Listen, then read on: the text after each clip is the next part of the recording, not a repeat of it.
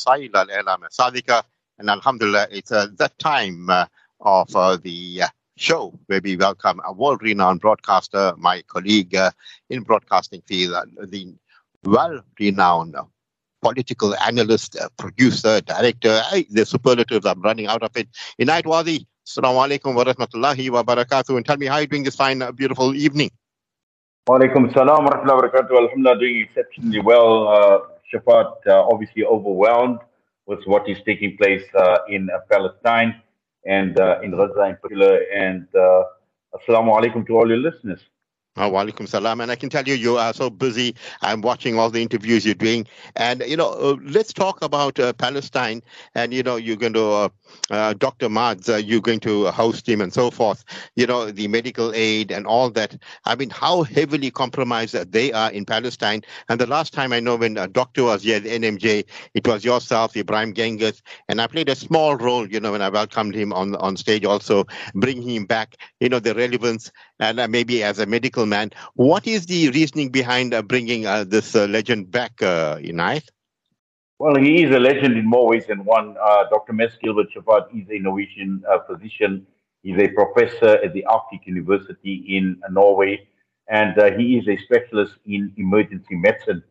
Now, he's been providing emergency trauma care for a very, very long time, and in Gaza for close on to 4 decades. So we're talking about 40 years.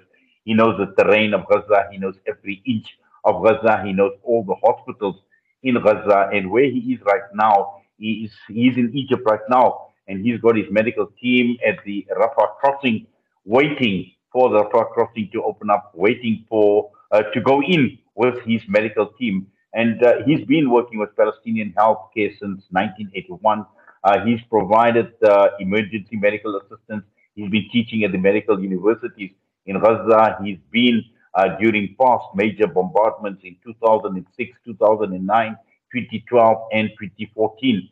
And annually, he travels to Gaza. In fact, his last trip to Gaza was in June this year, where he teaches, he treats, he researches, and he actually participates very, very actively to improve Gaza's healthcare with his colleagues. So he is so well placed. In fact, we heard about the bombing of the Al-Shifa hospital or close to the Al-Shifa hospital as well. He's worked there. He's delivered trauma, emergency medical care at both the Al-Shifa hospital, at the Al-Quds hospital. And he is an expert. We're talking about mass casualties.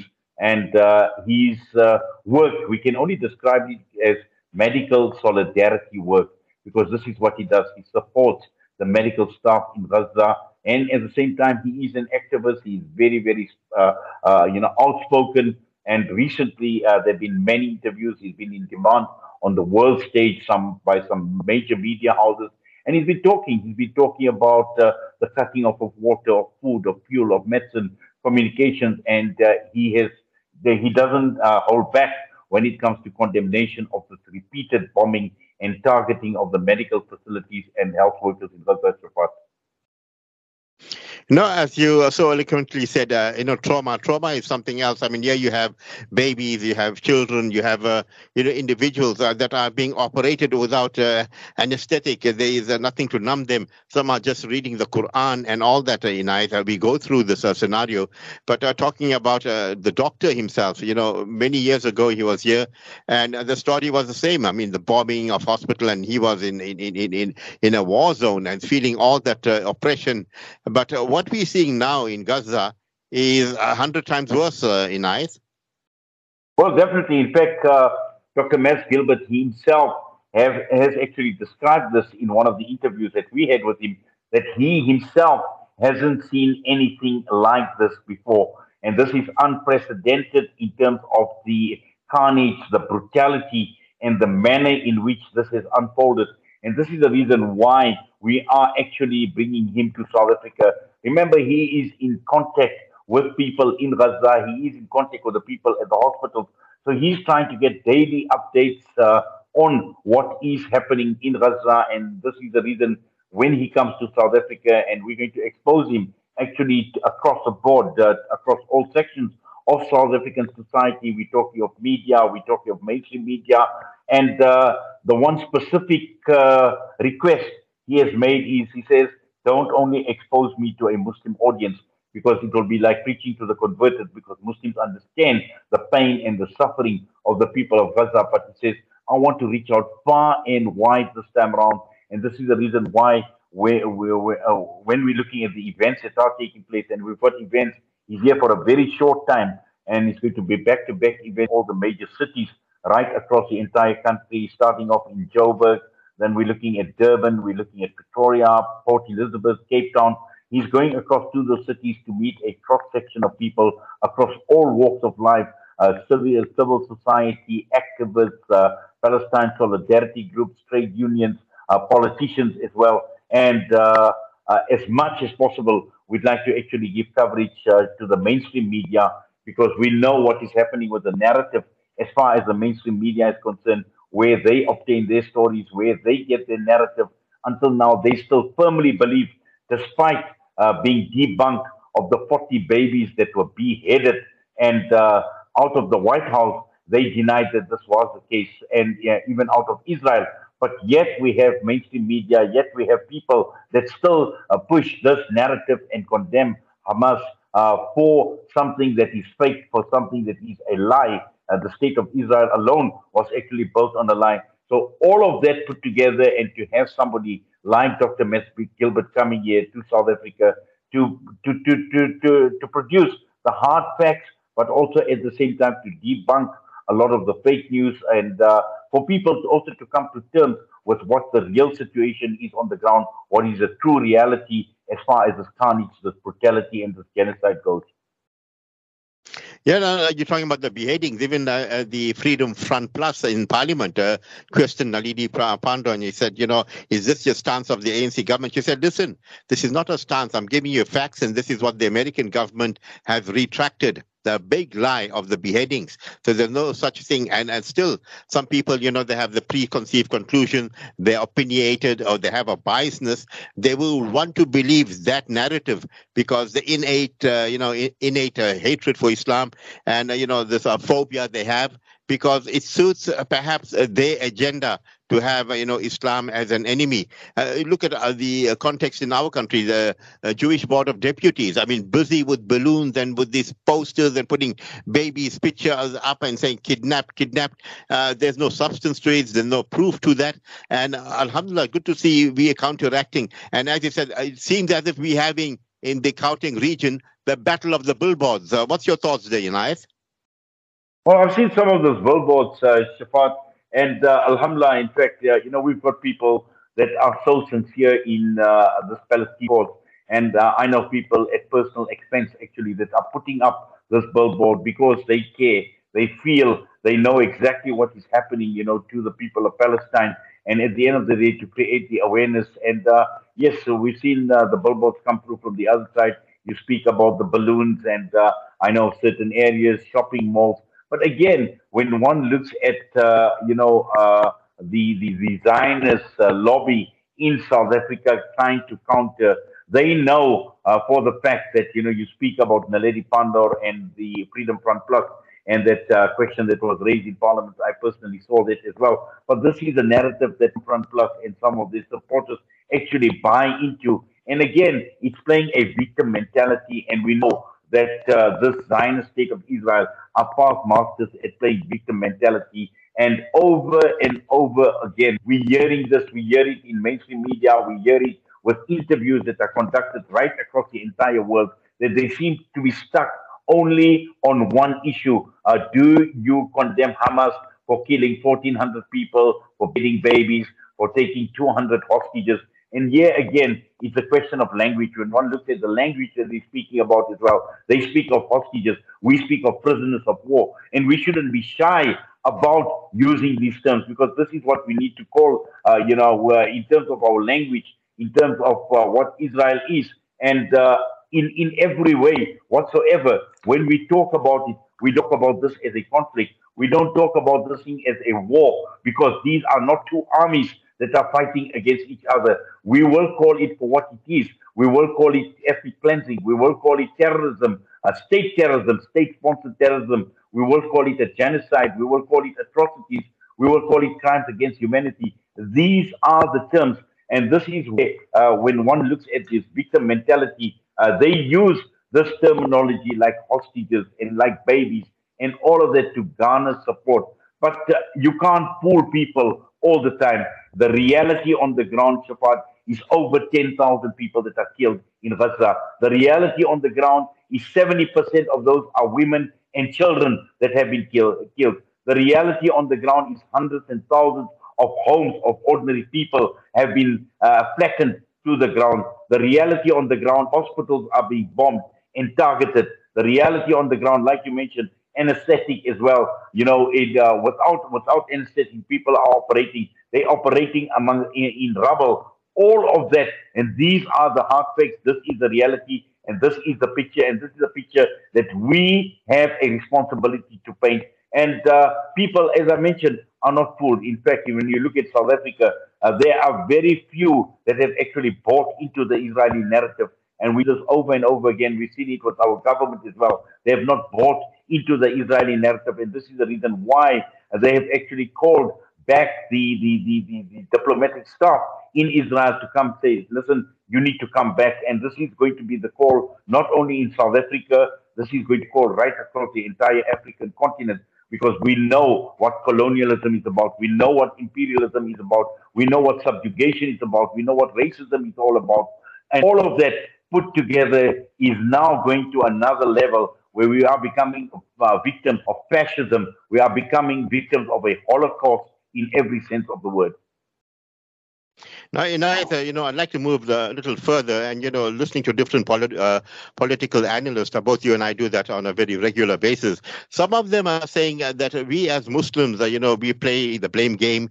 Sometimes our Muslim leaders, if they do good, we look for an excuse to denigrate them. And when they are quiet about things, we try and denigrate them. We are never happy people. But he says behind the scenes, according to this analyst, he says, according Shahid Bolson, actually, he's in mind now. He says the Arab leaders are working fervently behind the scenes and, trying to polarize America and Israel and that, they're not getting into Gaza and all that. We shouldn't read too much into that. But behind the scenes, it is as if the Arab world will soon win. What's your thoughts on that, Inayet? But I'll give you just one simple answer to this. Do we need the permission of Israel? Do we need the permission of the United States of America? Do we need the permission of the United Nations? Forget sending arms. Forget sending your army. And we know some of the most sophisticated weapons, some of the most sophisticated armies. The numbers in the Muslim armies alone speak volumes. But do we need their permission even to send a glass of water to somebody in Gaza? Someone that is dying of thirst. Do we need their permission to send a grain of food to the people of Gaza? That alone, Shafaat, should tell you about this diplomacy that is playing out in the background because that they haven't even succeeded on. Because at this point in time, Israel is dictating, and sadly, the world Muslim leadership, when one breaks down the leadership, there are those that are actively supporting Israel in this, like the United Arab Emirates. Okay, we've heard about Emirates planes landing in the Negev desert carrying Israeli military equipment. We see the neighbors. We're looking at Jordan. You're looking at Egypt. Armies, very, very strong armies.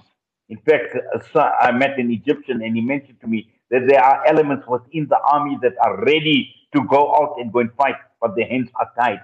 They can do absolutely nothing. You've got a government like the Sisi government, Mohammed Morsi, when he was in power for the brief period, he opened the Gaza crossing to the people of Gaza to come in and out to seek medical treatment for whatever reason. Mohammed Morsi was taken out for a reason because of his relationship with the people of Palestine. He belonged to the Ikhwan al-Muslimin. We know the Ikhwan was neutralized after Mohammed Morsi was taken out, and also they were neutralized in many other parts around the Arab world. So that alone tells you that they have absolutely no interest as far as the people of Gaza is concerned. The same would go for the bigger countries. Saudi Arabia, if you look at Yemen, Yemen wanted to enter this war. Who is intercepting the Yemeni missiles that are going to Israel? They're coming from the American bases that are based in Saudi Arabia. So that alone tells you. You're looking at other parts around the world. You're looking at Erdogan as well. Erdogan is brilliant at making speeches, but yes, he's recalled the ambassador, but the trade is still carrying on. Economic benefit. So all of this, at the end of the day, is about the economic relationship that these Arab countries enjoy directly or indirectly with Israel through the likes of the United States of America. And this is the reason why we're saying is the quiet diplomacy is not working. We need to call a spade a spade. And at the end of the day, how can we even think? How can we even Hmm. think about this diplomacy when you see these pictures, when you see these horrific pictures of people being slaughtered day in and day out? And that is not only about Gaza. When one looks at what's taking place in West Bank, and let us not take our eye off in what's happening in Jerusalem as we speak right now. Jerusalem is in a permanent curfew situation. Nobody can get in and out of the old city. No goods can come in. The shops are running empty. People are like standing in a line like sheep, like Qurbani, ready to be slaughtered. This is exactly what's happening. When we look at Itamar Ben Gavir, he made a statement. He says, our victory is near, and we will be celebrating this victory in Al Aqsa. So when he makes statements like this, where are all these Muslim countries? Quiet diplomacy, I'm sorry, Shafat, it's not working. I love what you said there, and you gave us proof. The Quran says, "Kul hatu burhanukum in kuntum sadiqin." Bring me a proof if you're truthful. And as a journalist, I give you 10 out of 10 there, Inayet. Let's talk about Zionism. This is a Zionist agenda. Zionism had, captured the American Congress, APAC, and so forth. And then when you go to Britain, Britain is run by these Zionist entities. You can see Sunak pro-Zionist and what he does, and so forth. What I'd like to know from you, there's a Hindi Sanskrit proverb which says, "He whom the Lord wants to destroy, he first makes mad." We are seeing how mad and how insane the Zionist movement has gone. We can see Benjamin Netanyahu knows no other language than to be bitter, cruel, and be genocidal. What's your thoughts? Is Zionism on its way out? They gone mad. The Lord's going to destroy them soon, Inayet. Your thoughts? Well, if Benjamin Netanyahu could make his own psychologist mad and the man committed suicide, Shafat, what more can I say? When his own Brilliant. psychologist, Brilliant. well, exactly, Brilliant. exactly the point. And his days are numbered. Definitely, his days are numbered. And I think also when one looks at all these other countries, you speak about Sunak, you speak of Joe Biden, you talk about the likes of the United States of America. When one just looks at the magnitude of the protests that are taking place right across the world and in those countries, in Washington, D.C. alone, over the weekend, there was a protest with 400,000 people that came out in the streets. And we're not talking about Muslims. We're talking about people from all walks of life in the United States of America, including Jews that have been part and parcel of the protest. We see it happening in Britain, in Israel, within Israel as well. There are people that are baying for blood. They are crying for Benjamin Netanyahu's head. They themselves are actually being abused. We've seen water cannons. We've seen scuffles break out between the Zionist police and ordinary Jews in the streets of Tel Aviv and some of the other cities. So definitely, his days are numbered. And like you mentioned, that saying is very, very true because this is exactly what he's going to go. He's going to go crazy. And remember that at the end of the day, it is not about the might of the Israeli army. It is not about the number of soldiers. It is not all about the sophistication that they have.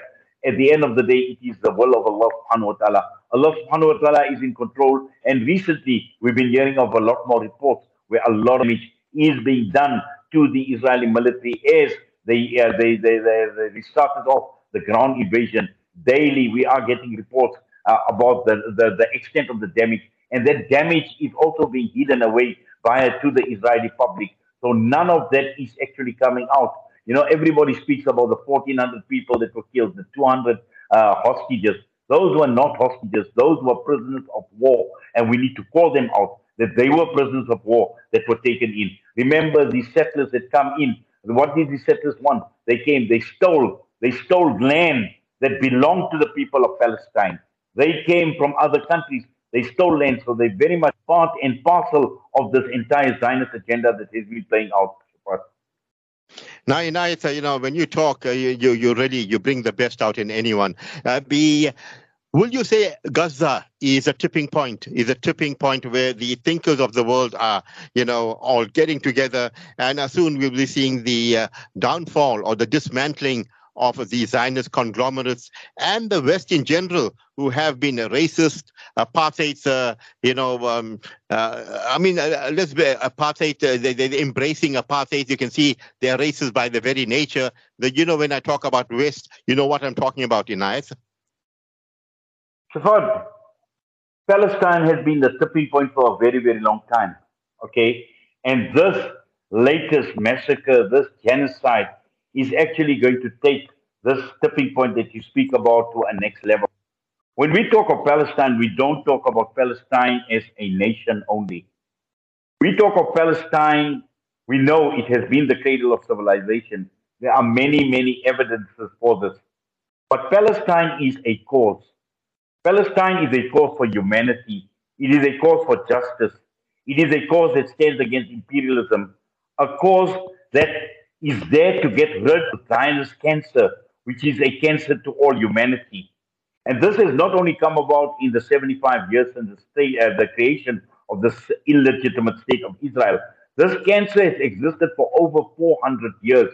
And the world has come to realize the damage that this Zionist state of Israel has done to the rest of the world. We must also remember in 400 years, each and every nation has suffered at the hands of the Zionists if we go back into history. And I know many people only focus on the 75 years since Israel officially became the state of Israel.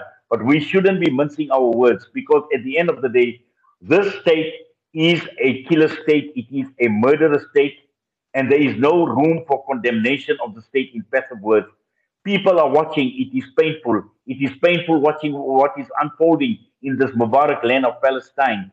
We see all the oppression, the genocidal, the merciless, the murderous regime, and the Zionist military machine at work. But the world has come to terms, Shafat. The world has realized, and when we speak about this tipping point, yes, this is just the beginning where of a lot more to come, and this has the potential of actually changing the history of the Mubarak land and the Muslim world in general. It has the potential of changing it forever. Now, before I let you go, these Israelis that are running away from Israel and getting into the Emiratis, and they're getting, citizenship just like that. They can live there, they can buy homes, they can buy cars, they can get married, and they can do whatever and whatever. Wouldn't this be at the peril of the Arabian Peninsula? What's your thoughts? Well, it certainly is, and interesting that you speak about the Emirates in particular and the amount of Israel that are in the Emirates. The other day, I was actually reading up on an article on the number of millionaires in the United Arab Emirates, and you will be shocked that a large number of these millionaires in the United Arab Emirates are Zionists, are Jews as well. Because they've seen what the Emirates is all about, what the Emirates has got to offer, and this is the reason why the Emirates is so closely associated with Israel. I'll give you another example. A few months ago, we had Abir Zayad that was here in South Africa, and the one question I asked her is, I said, what do the Palestinians think of the Arab world? What do they think of the Emiratis? And she says the people that are most hated by the Palestinians are the Emiratis. Even when they're into Palestine, even when they offer food to the people of Palestine, that food is thrown back into their faces. The Emiratis get special treatment when they come to Masjid al-Aqsa. They get escorted by the Israeli police. They get escorted through a separate entrance. So this is the close relationship. And remember, Emiratis were the first to actually normalize relations with Israel. And this is when the others, Morocco, Bahrain, Sudan, those had actually followed suit as well. And Saudi Arabia, until the whole Gaza thing happened, Saudi Arabia was on the verge of normalizing with Israel as well. So what I'm saying is the Arab world, when you're looking at it on the ground, there is a lot of anger on the ground. There is huge anger from ordinary Arab people. It is the government. It is the government, and they are walking on a tightrope. and the red line has basically been drawn that the people on the ground know what the reality, but unfortunately their hands are tied. But at some point in time, the bubble will burst, Shafaat. And this, again, when one looks at the Arab world, inshallah, we hope that we will be a different Arab world with, in the aftermath of this genocide that has unfolded against us. Your informed opinion, really appreciated, Inayet. Your parting words before I let you go? Well, Shafaat, we will continue with whatever we need to do. We are on the path of haqq. We are on the path of justice. And the Palestinians together, they've kept flags of the Muslim Ummah flying high on their stage of resistance. And it is up to us to support them in any way, every way whatsoever. And again, we shouldn't be buying into these false narratives. The unity of the Muslim Ummah is required more than ever right now. It's not the time for us to be pointing fingers and to find fault in the people of Palestine. They are going through a lot. This is about truth versus falsehood. This is about evil versus virtue. This is about oppression versus freedom. And this is the struggle of the people of Palestine. So our call should continue as far as Palestine is concerned. We need to continue calling for the liberation of Palestine. We should make dua. We should offer our unwavering solidarity with the people of Palestine.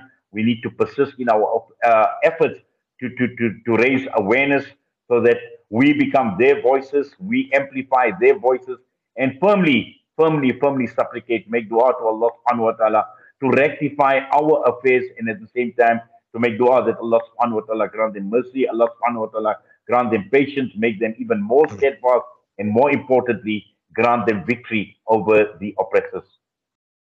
Ameen, Inayet. You have a blessed evening ahead, inshallah. We'll talk to you soon. Assalamu alaikum wa rahmatullahi wa barakatuh. Wa alaikum salam wa rahmatullahi wa barakatuh. Always a pleasure talking with you, Shafaat, and please take care. That feeling is reciprocal.